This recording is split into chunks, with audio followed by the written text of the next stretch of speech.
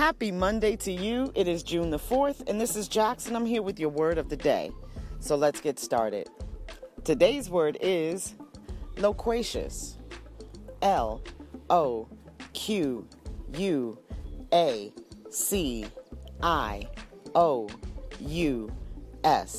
Loquacious. It is an adjective. The definition, tending to talk a great deal, or talkative. So I'm going to use this word in a sentence. In the past, I struggled with shyness and really did not like to talk very much. But nowadays, I find myself to be quite loquacious. Let's try one more sentence. Although I am quite the chatty Cathy, I'm not sure if I do too well with loquacious people.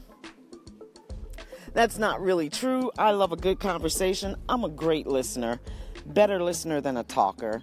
But anyway, that's your word of the day. I hope you get a chance to use it in your place or space. And until tomorrow, I will be back with another word of the day for you. So until then, enjoy your day.